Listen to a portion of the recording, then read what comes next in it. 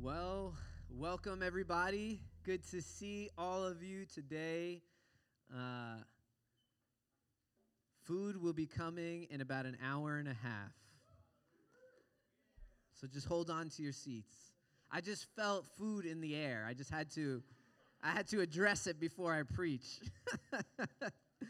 For those of you that don't know me, my name is Justin. I'm the pastor here. It's good to see all of you.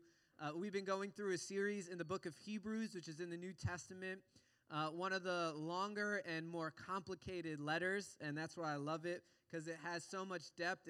The book of Hebrews is actually the most complexly written book in the New Testament from the perspective of the Greek that is used. It is eloquent, it is beautiful, somebody that incredibly educated in rhetoric from that time wrote this book, and there's just so many dynamics happening in it. That's why I've been encouraging everybody to read before you come so that you can get a sense of what's happening and pair it with some scriptures just to see how richly in Hebrews the writer is taking from all the different places in Scripture and bringing them together for a beautiful word. And so today we're in Hebrews chapter 5. We're going to be going to 5 verse 11 to chapter 6 verse 12. The title of today's sermon is Canceled, a Great Peril. Canceled, a Great Peril. So last week we talked about Jesus as high priest, if you weren't here. And as high priest, what does he do? He brings eternal salvation for all those who obey him. So this week, what we're doing is we're picking up where the preacher in verse 11, so last week we ended in verse 10, but in verse 11, you can read with me here, it's kind of this transition sentence that is really important. The preacher says this: "About this we have much to say, and it is hard to explain, since you have become dull of hearing." So what's happening is he has a lot to say about Jesus as high priest, Jesus as the eternal salvation, and how we obey him. But before he gets into that, he just needs to give the church another warning. Remember, I told you in Hebrews there are 5 warnings. We're about to get into another warning today. So before he goes into Jesus as high priest and what that means for our salvation, he essentially has a transition from verse 11 in chapter 5 all the way through the end of chapter 6. So it's a 2-part this week and next week. We'll finish it off. But he does have a lot to say because chapters 7 through 10 in Hebrews is dedicated to Jesus as high priest and eternal salvation. So we're going to get into that after we have this interlude here in chapters 5 and 6. So before he gets there, he has to set some things straight. The church, he is saying, has become dull of hearing. They are not listening properly, which is leading them to not obeying properly. And so he gives them this warning before he goes into explaining Jesus as high priest, and that's where we're left to today. So this passage that we're going to be going through is broken up into 4 sections, and what the preacher does is he alternates between essentially being pessimistic about the congregation and being optimistic about the congregation. So, I think about this of, what you should do when you discipline your kids. You discipline your kid. Why? Because they're doing something wrong, but you do it because you know that they can do better. And after you discipline them, what you should do after them, you should comfort them, love them, and show them the right way. And so this is how I think of this passage. It is discipline with love, discipline with love. And that's how we're going to be looking through these 4 sections because they're alternating between those 2 things. And so we're going to start off with this preacher kind of giving a muzziata today, and we're going to enjoy it. For those of you that don't know, that's my Italian heritage. That's when I knew I was going to get a spanking, when I was told you're going to get a muzziata. No, that was my grandparents that said that, not my parents. They were too far removed from any culture from their mainlands. All right, so we're going to read in verse 12 to 14. Starting in verse 12, again, if you don't have your Hebrews journal with me, you can read along on the screen. It says, "For though by this time you ought to be teachers," remember this preacher's preaching to the congregation, "by this time you ought to be teachers, you need someone to teach you again the basic principles of the oracles of God. You need milk, not solid food. For everyone who lives on milk is unskilled in the word of righteousness, since he is a child. But solid food is for the mature, for those who have their powers of discernment trained by constant practice to distinguish good from evil. So again, the members of this house church were struggling with the prospect of becoming martyrs. They were struggling with the prospect of becoming martyrs. And as they were struggling with this idea of what it meant to give up their life for their confession of faith in Jesus, they began to regress in their walk with God, and they started to make bad decisions. They started to go from maturity to childhood in how they walked out their faith. The preacher says, you should have been teachers of the faith. You should be mature. You've been Christians so long. You've been following this confession for so long that you should be teachers. But instead, now, you need someone to teach you the basics. And he uses this analogy, right, of them becoming babies and needing milk. At this point, they should be chefs. They should be in the kitchen. They should know how to prepare the meal, and they should be serving others. But instead, they've become like babies who need milk, can't even eat food. You know, if you don't, this is serious newborn status, because if they can't even eat food, that means they haven't even crossed the 6-month point yet of their infancy. So their fear of being martyred has taken them back into making bad decisions, of regressing in their Christian faith to the point of now infancy again, when they should be mature, solid Christians. The preacher uses this phrase that they are unskilled in the word of righteousness. That's the key phrase here, that we know that the preacher is talking about them being worried about being martyred. This phrase, the word of righteousness, was a signal in the early church that meant enduring to the end. And to the end literally meant to the end, to the point of giving up your life, of dying for the cause of Christ, which was not an uncommon scenario in the early church. Polycarp, one of the early 2nd century church fathers, also a martyr, said this: I therefore exhort you to carry out the word of righteousness and to practice endurance to the limit, an endurance of which you have an object lesson, not only in those blessed persons, Ignatius, Zosmius, and Rufus, some of these names, but also in members of your own community, as well as in Paul himself and the other apostles. See, Polycarp was mentioning all the other martyrs, and he's saying there, the letter that he is writing to the Ephesian church, he's saying that you have people in your community who have been martyred. Here's there other people in the faith who have been martyred. Even Paul, even the other apostles. Endure to the end. This word of righteousness meant that you would endure to the end to martyrdom. The preacher understands that the faith of the congregation was being challenged in a very real way. They were being faced with death for their faith. In the West, in our culture today, the peril of being martyred is not a real threat because of the country that we live in. The laws, the police, the army, all of these things stop that for the most part from that happening. But that isn't to say that the culture doesn't have its own ways to silence the people that they don't like. Today, what we have, we may not be getting martyred, but we have what's called cancel culture, which is to say this: if you say something that we, the mob, don't like, you are canceled. We will boycott anything you create. You will no longer be our friend. You are no longer welcome in our spaces, in our workplaces, right?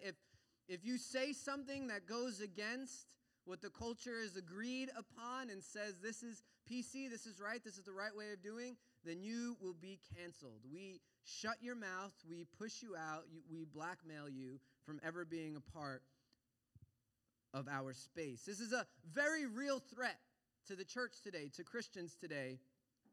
In very similar ways, the church was being threatened by martyrdom. Just a second.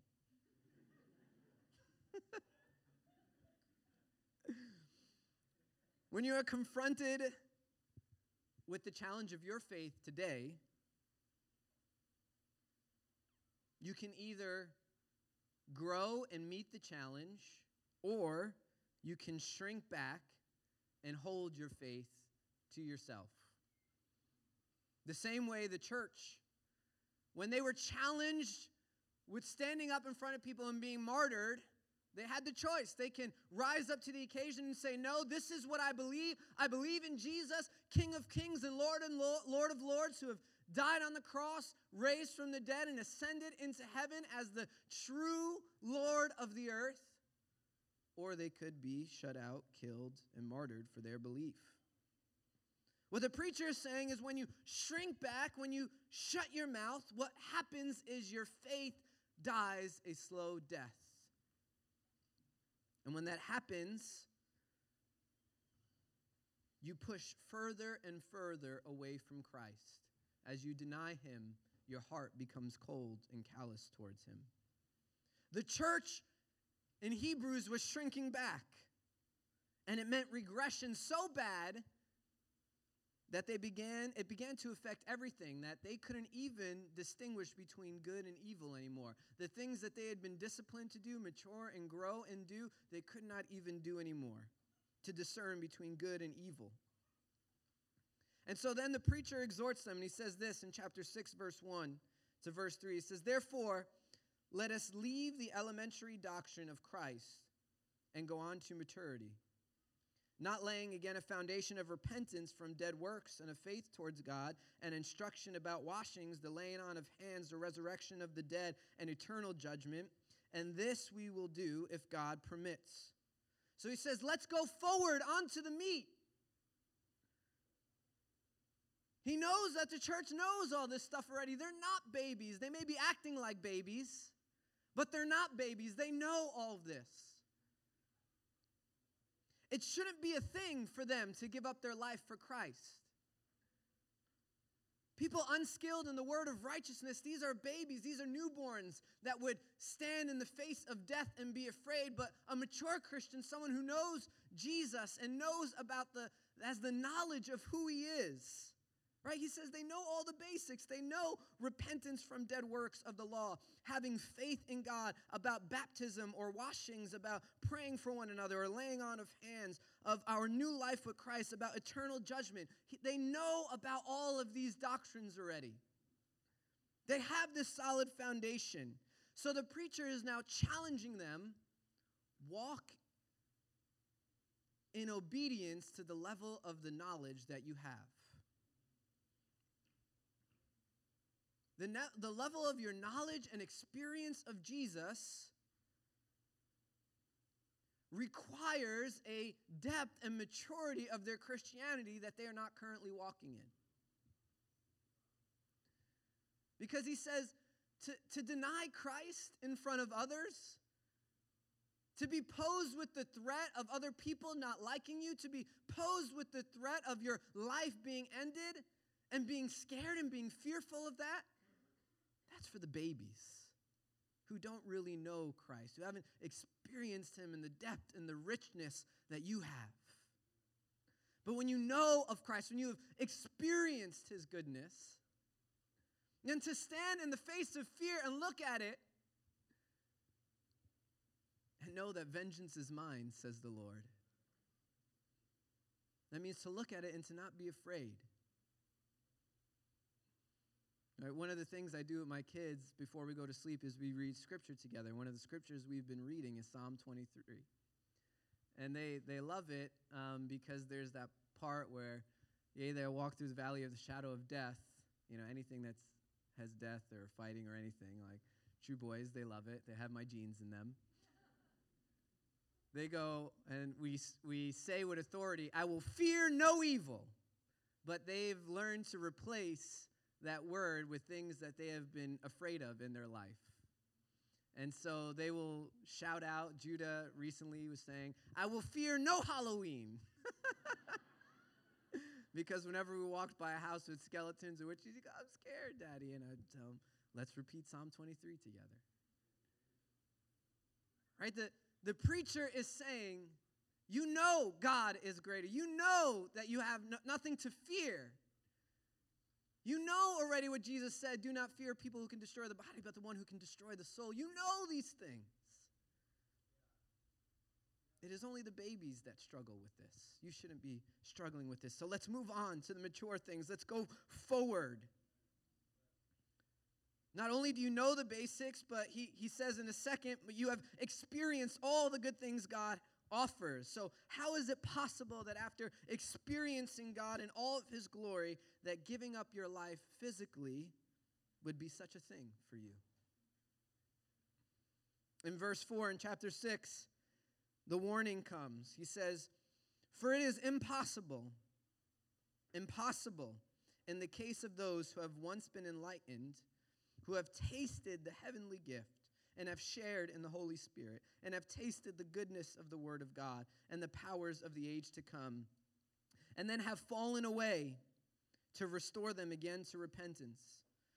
Since they are crucifying once again the Son of God to their own harm and holding him up in contempt. For land that has drunk the rain that often falls on it and produces crop useful to those for whose sake it is cultivated, receives a blessing from God. But if it bears thorns and thistles, it is worthless and near to be cursed, and its end to be burned. See, the peril here that is being described is not being martyred or canceled. It is the impossibility of being restored to repentance. That's the peril in this scripture. See, humanly speaking, what do we fear the most? We fear the loss of our life. Since the beginning of time, we have been trying to preserve our life, trying to live longer.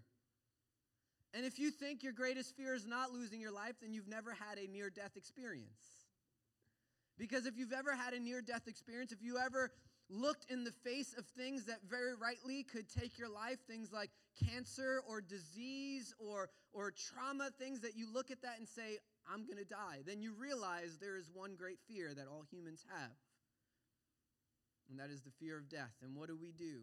We try to preserve our life at all costs. That is the human basic instinct. But to the one who knows, who loves, and has experienced Jesus, the true peril, though, is not spending eternity with him. That peril, that is the greatest fear that we could ever face. It is not dying. You can do what you want to my body. You can do what you want to me. You can take my body. You can destroy my name. You can trample on my life. But do not take from me Jesus. Because whatever you do in this life, it doesn't matter, because I know what awaits for me in the next. He says to all those who have the knowledge of God, he says this, you have tasted the heavenly gift. You have shared in the Holy Spirit. You have tasted the goodness of the Word of God, the goodness of the age to come. Some of heaven, you've tasted what that's like, to be in the glory of God, in the presence of God, to experience his Holy Spirit to come upon you, to be in the presence of the Almighty, in the Holy of Holies, to boldly go before the throne of grace. And be in the presence of the God who with just words spoke into existence life, earth, and heaven. And after all of that, you contemplate denying Christ when it matters. How? In verse 6 he says that some have fallen away, meaning they have denied their faith in front of others to save their life. They have denied their faith in front of others to save their life. See, what's happening at this time in Christendom is 64 AD. Most scholars believe that Hebrews was written in the mid to early 60s, latest in AD 70. Rome burned down when the Emperor Nero was in charge. And a lot of people began to blame Nero for Rome burning. And so when everybody started to blame Nero, Nero was going crazy because he loved the adoration of the people, and he knew what is the best way to get the focus off of me onto somebody else. I'm going to blame somebody that everybody is afraid of, the other. And the great other of the Roman Empire at this point were the Christians, those weird people who are cannibals because they drink blood and eat bodies, right? The world didn't understand communion, and so it was this cannibalistic sect or cult within the Jewish community. That's how Christians were looked at this time. So Nero looks around and he says, who am I going to blame after Rome burns? And he looks at the Christians and he says, they are to blame. And so from 64 AD, what happens in the Roman Empire is a systematic, brutal murder of Christians for hundreds of years. That begins with Nero. And it goes all the way on to 312 AD until finally Constantine, the emperor of Rome, is converted to Christianity. But for that entire time, Christians were brutally murdered and systematically found out for their faith. And their lives were destroyed, properties stolen, completely ruined. But before the Christian was murdered, they were usually given this chance. They were usually given a chance to renounce Christ and hail Caesar. They had to hail Caesar as king, the true king. And it was saying, all you have to do is just deny Christ. Just say, hail Caesar, and we will let you go. You won't have to die. You won't have to be tortured. You will be fine. Nero was known for having these crazy orgies and drunken parties. And he would take Christians that were crucified and still alive, and he would light them on fire as torches for his parties at night, burning them alive. And knowing this, Christians would come face to face with their soon executioner, and he would just say, just deny Christ. Just say that what you've done is, you don't believe in it anymore. Hail Caesar, that I am the true king. But Christians continue to say, no, we cannot deny Christ because we have tasted the goodness of what is to come. We have encountered his Holy Spirit. We know and have experienced Jesus. We have the knowledge of the great one. Polycarp, the one I quoted before, just like many before him and many after him, was martyred. In his 90s, he was found out. He was taken and he was brought into somewhere like a Colosseum, but it wasn't the Colosseum.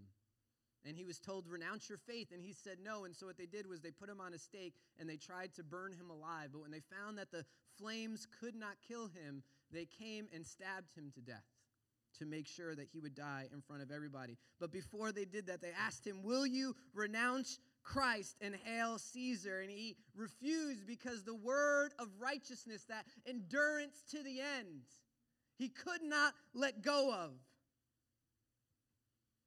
In our world today, they may not be able to kill us, but they will bleed us every way possible. Emotionally, psychologically, politically. They will find every way to make your life torture and hell until you just say those words. Yeah, I know the Bible says this, but that was a long time ago. I believe this. Yeah, I know that it would be awkward to be a Christian in this circle, and so I'll leave it out when I talk about myself. Or when somebody asks me, do I believe what I believe? I don't want to make my work relationship awkward. Or this is my boss, and so my job is important, so I'll leave that out. God won't mind. See, what the world does, I was thinking about this documentary, I don't know if you've seen it, called Expelled. It was by Ben Stein, the Clear Eyes guy, that guy. And he talked about what was happening in the scientific community, that if you essentially came out as someone who believed in intelligent design, the entire community would shun you. All of your research, no matter how scientific, no matter how proper it was, you would get essentially excommunicated from all the big journals, from all the community, from all the research. They would take them out. They would lose their funding. They would lose their tenures in colleges. They would lose their jobs. They would lose all these things. Why? Because they believed in intelligent design. And it wasn't like, oh, I believe in intelligent design, so your science is dumb and I'm just going to go off that. No, these were scientists, PhDs, who were just like any other scientist, had a theory and were backing it up through the scientific method. But they were found that no, you believe this, guess what? That goes against the culture, that goes against the norm, so you are getting canceled. You are going to get bled out. We're going to take away your funding. We're going to take away your job. We're going to take away your journals. We're going to take away your research. We're going to remove your career from existence. And this was happening systematically in the scientific community. And the documentary Expels goes through how this was happening. See, the true danger that comes with our readiness to give into the ways of culture is to deny Christ in front of others. Jesus says this in Matthew 10, verse 33, "But whoever denies me before men, I will also deny before my Father who is in heaven." If you deny the Son of God, what other repentance can you receive eternal salvation by? That is the question that the preacher of Hebrews is asking. The answer to that is none. There is no other repentance by which you can receive eternal salvation. And so when you fall away, when the moment shines on you in that time where you are asked, will you believe or will you not? Will you deny him or will you speak up? Will you boldly proclaim? Will you confidently say, yeah, I believe in Jesus.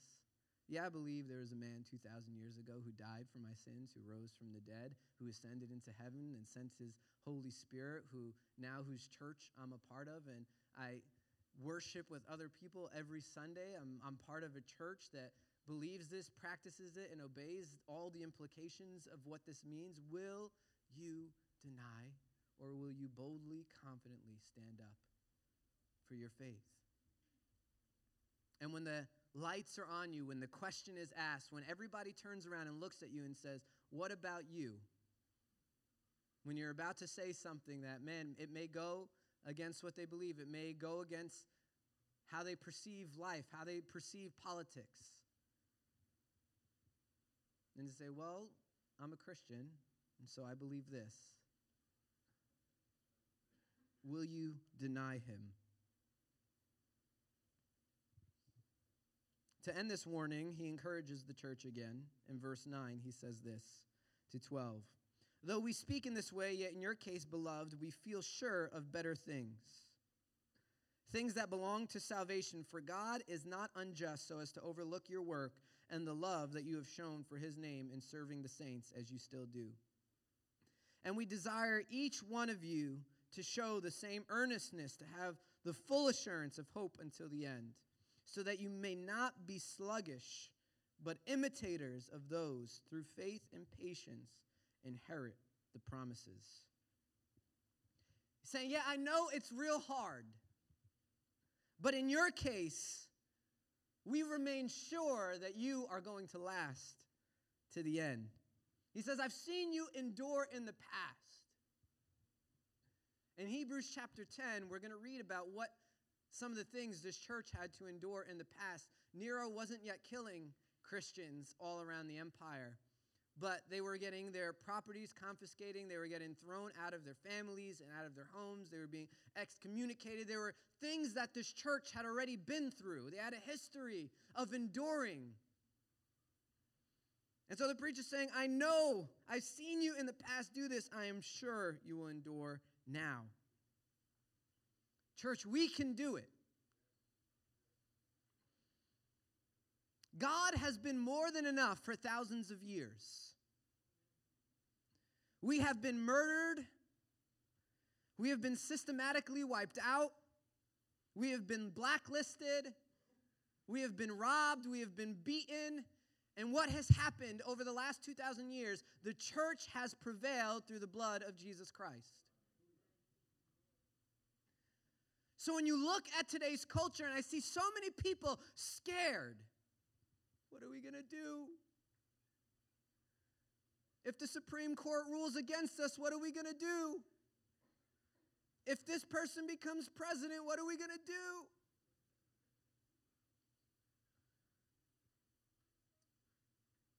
If they start legislating laws against us, what are we going to do?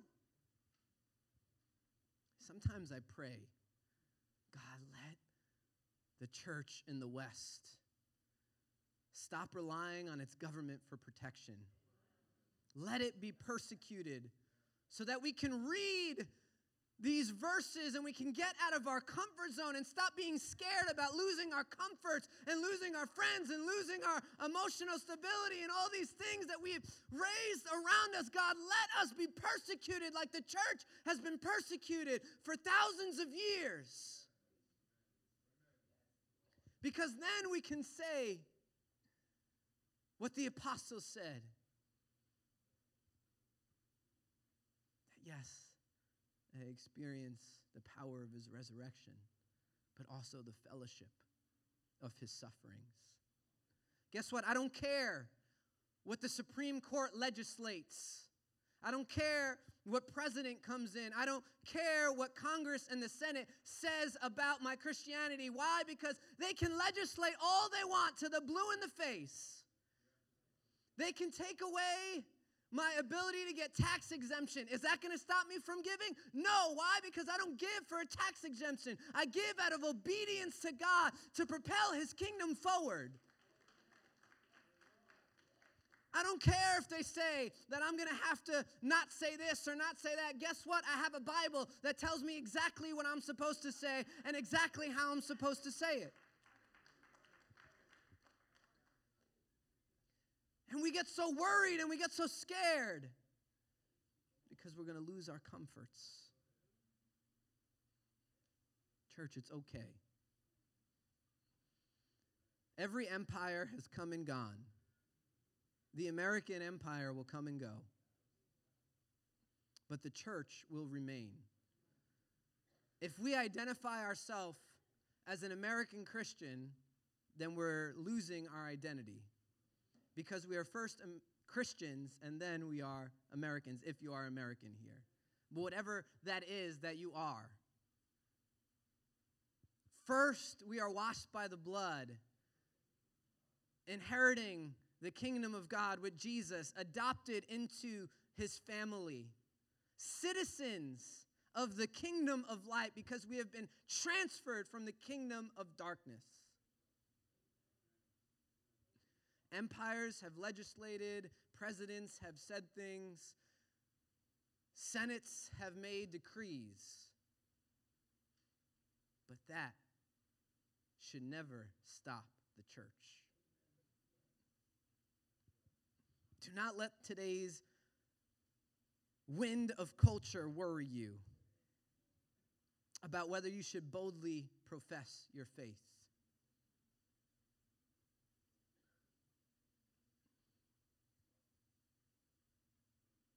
Whether the government is happy about it or not, whether we do it, whether our friends will be happy about it or not, if we're Christians or not, if we profess Jesus, whether media will mock us or not.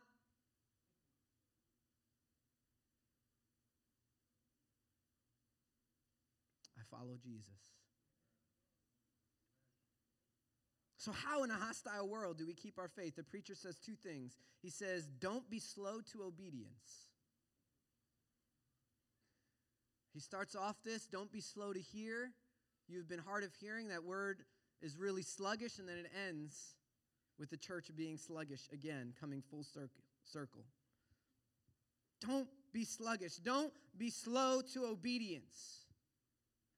And then the second thing, imitate those who have succeeded through the trials before you. Gain strength from the church that has gone before us, that has survived worse times than ours, that has lived through and not only survived but thrived. Sometimes I wonder if the church in America, the reason why it's in decline is not because of the political and cultural atmosphere, but because of the comfort atmosphere that we live in. That if you look at even the church in China right now that has seen in the last 30 years some of the biggest explosions in revival that we've ever seen. Why? Because when you convert, you go underground. You get marked. This is, I believe in Jesus.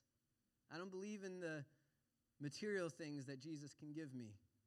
I believe in the one ultimate blessing that I get from him, and that's adoption, salvation, eternal life.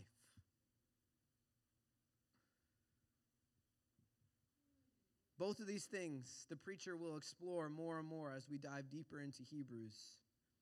But today, the point that he calls us to remember is the great warning, the great peril before us. To deny Jesus and our faith in him in front of others is to be denied by him when it most counts. When the time comes, whether at work, before family, to your friends, that you are questioned about your beliefs, do not fall away. Be bold. Why? Because Jesus has transformed and changed your life.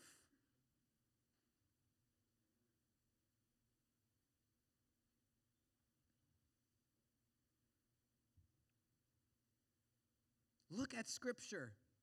Don't look at your party lines and say, this is what I'm supposed to believe. Look at Scripture and say, what God are you calling me to believe? Don't look at your culture and look at your country and wonder, how am I supposed to believe? Look to Jesus. I know that in him I am sustained. In him he glorifies himself through me. In him, just like you, Jesus, may I be poured out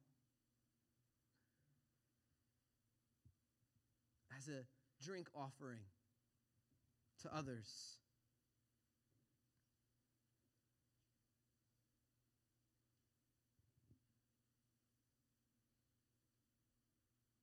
I want to encourage us.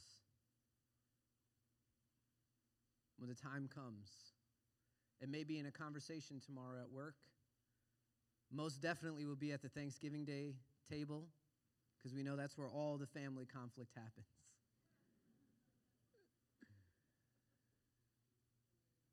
It may be in a conversation with some of your friends at a Friendsgiving over the next week or two.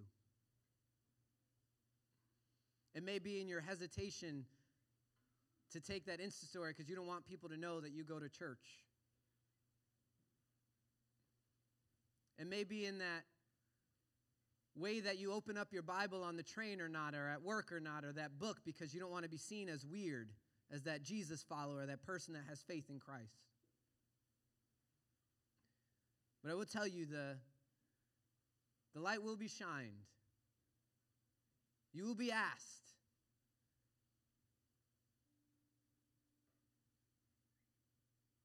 And the question will be posed, do you believe in Christ?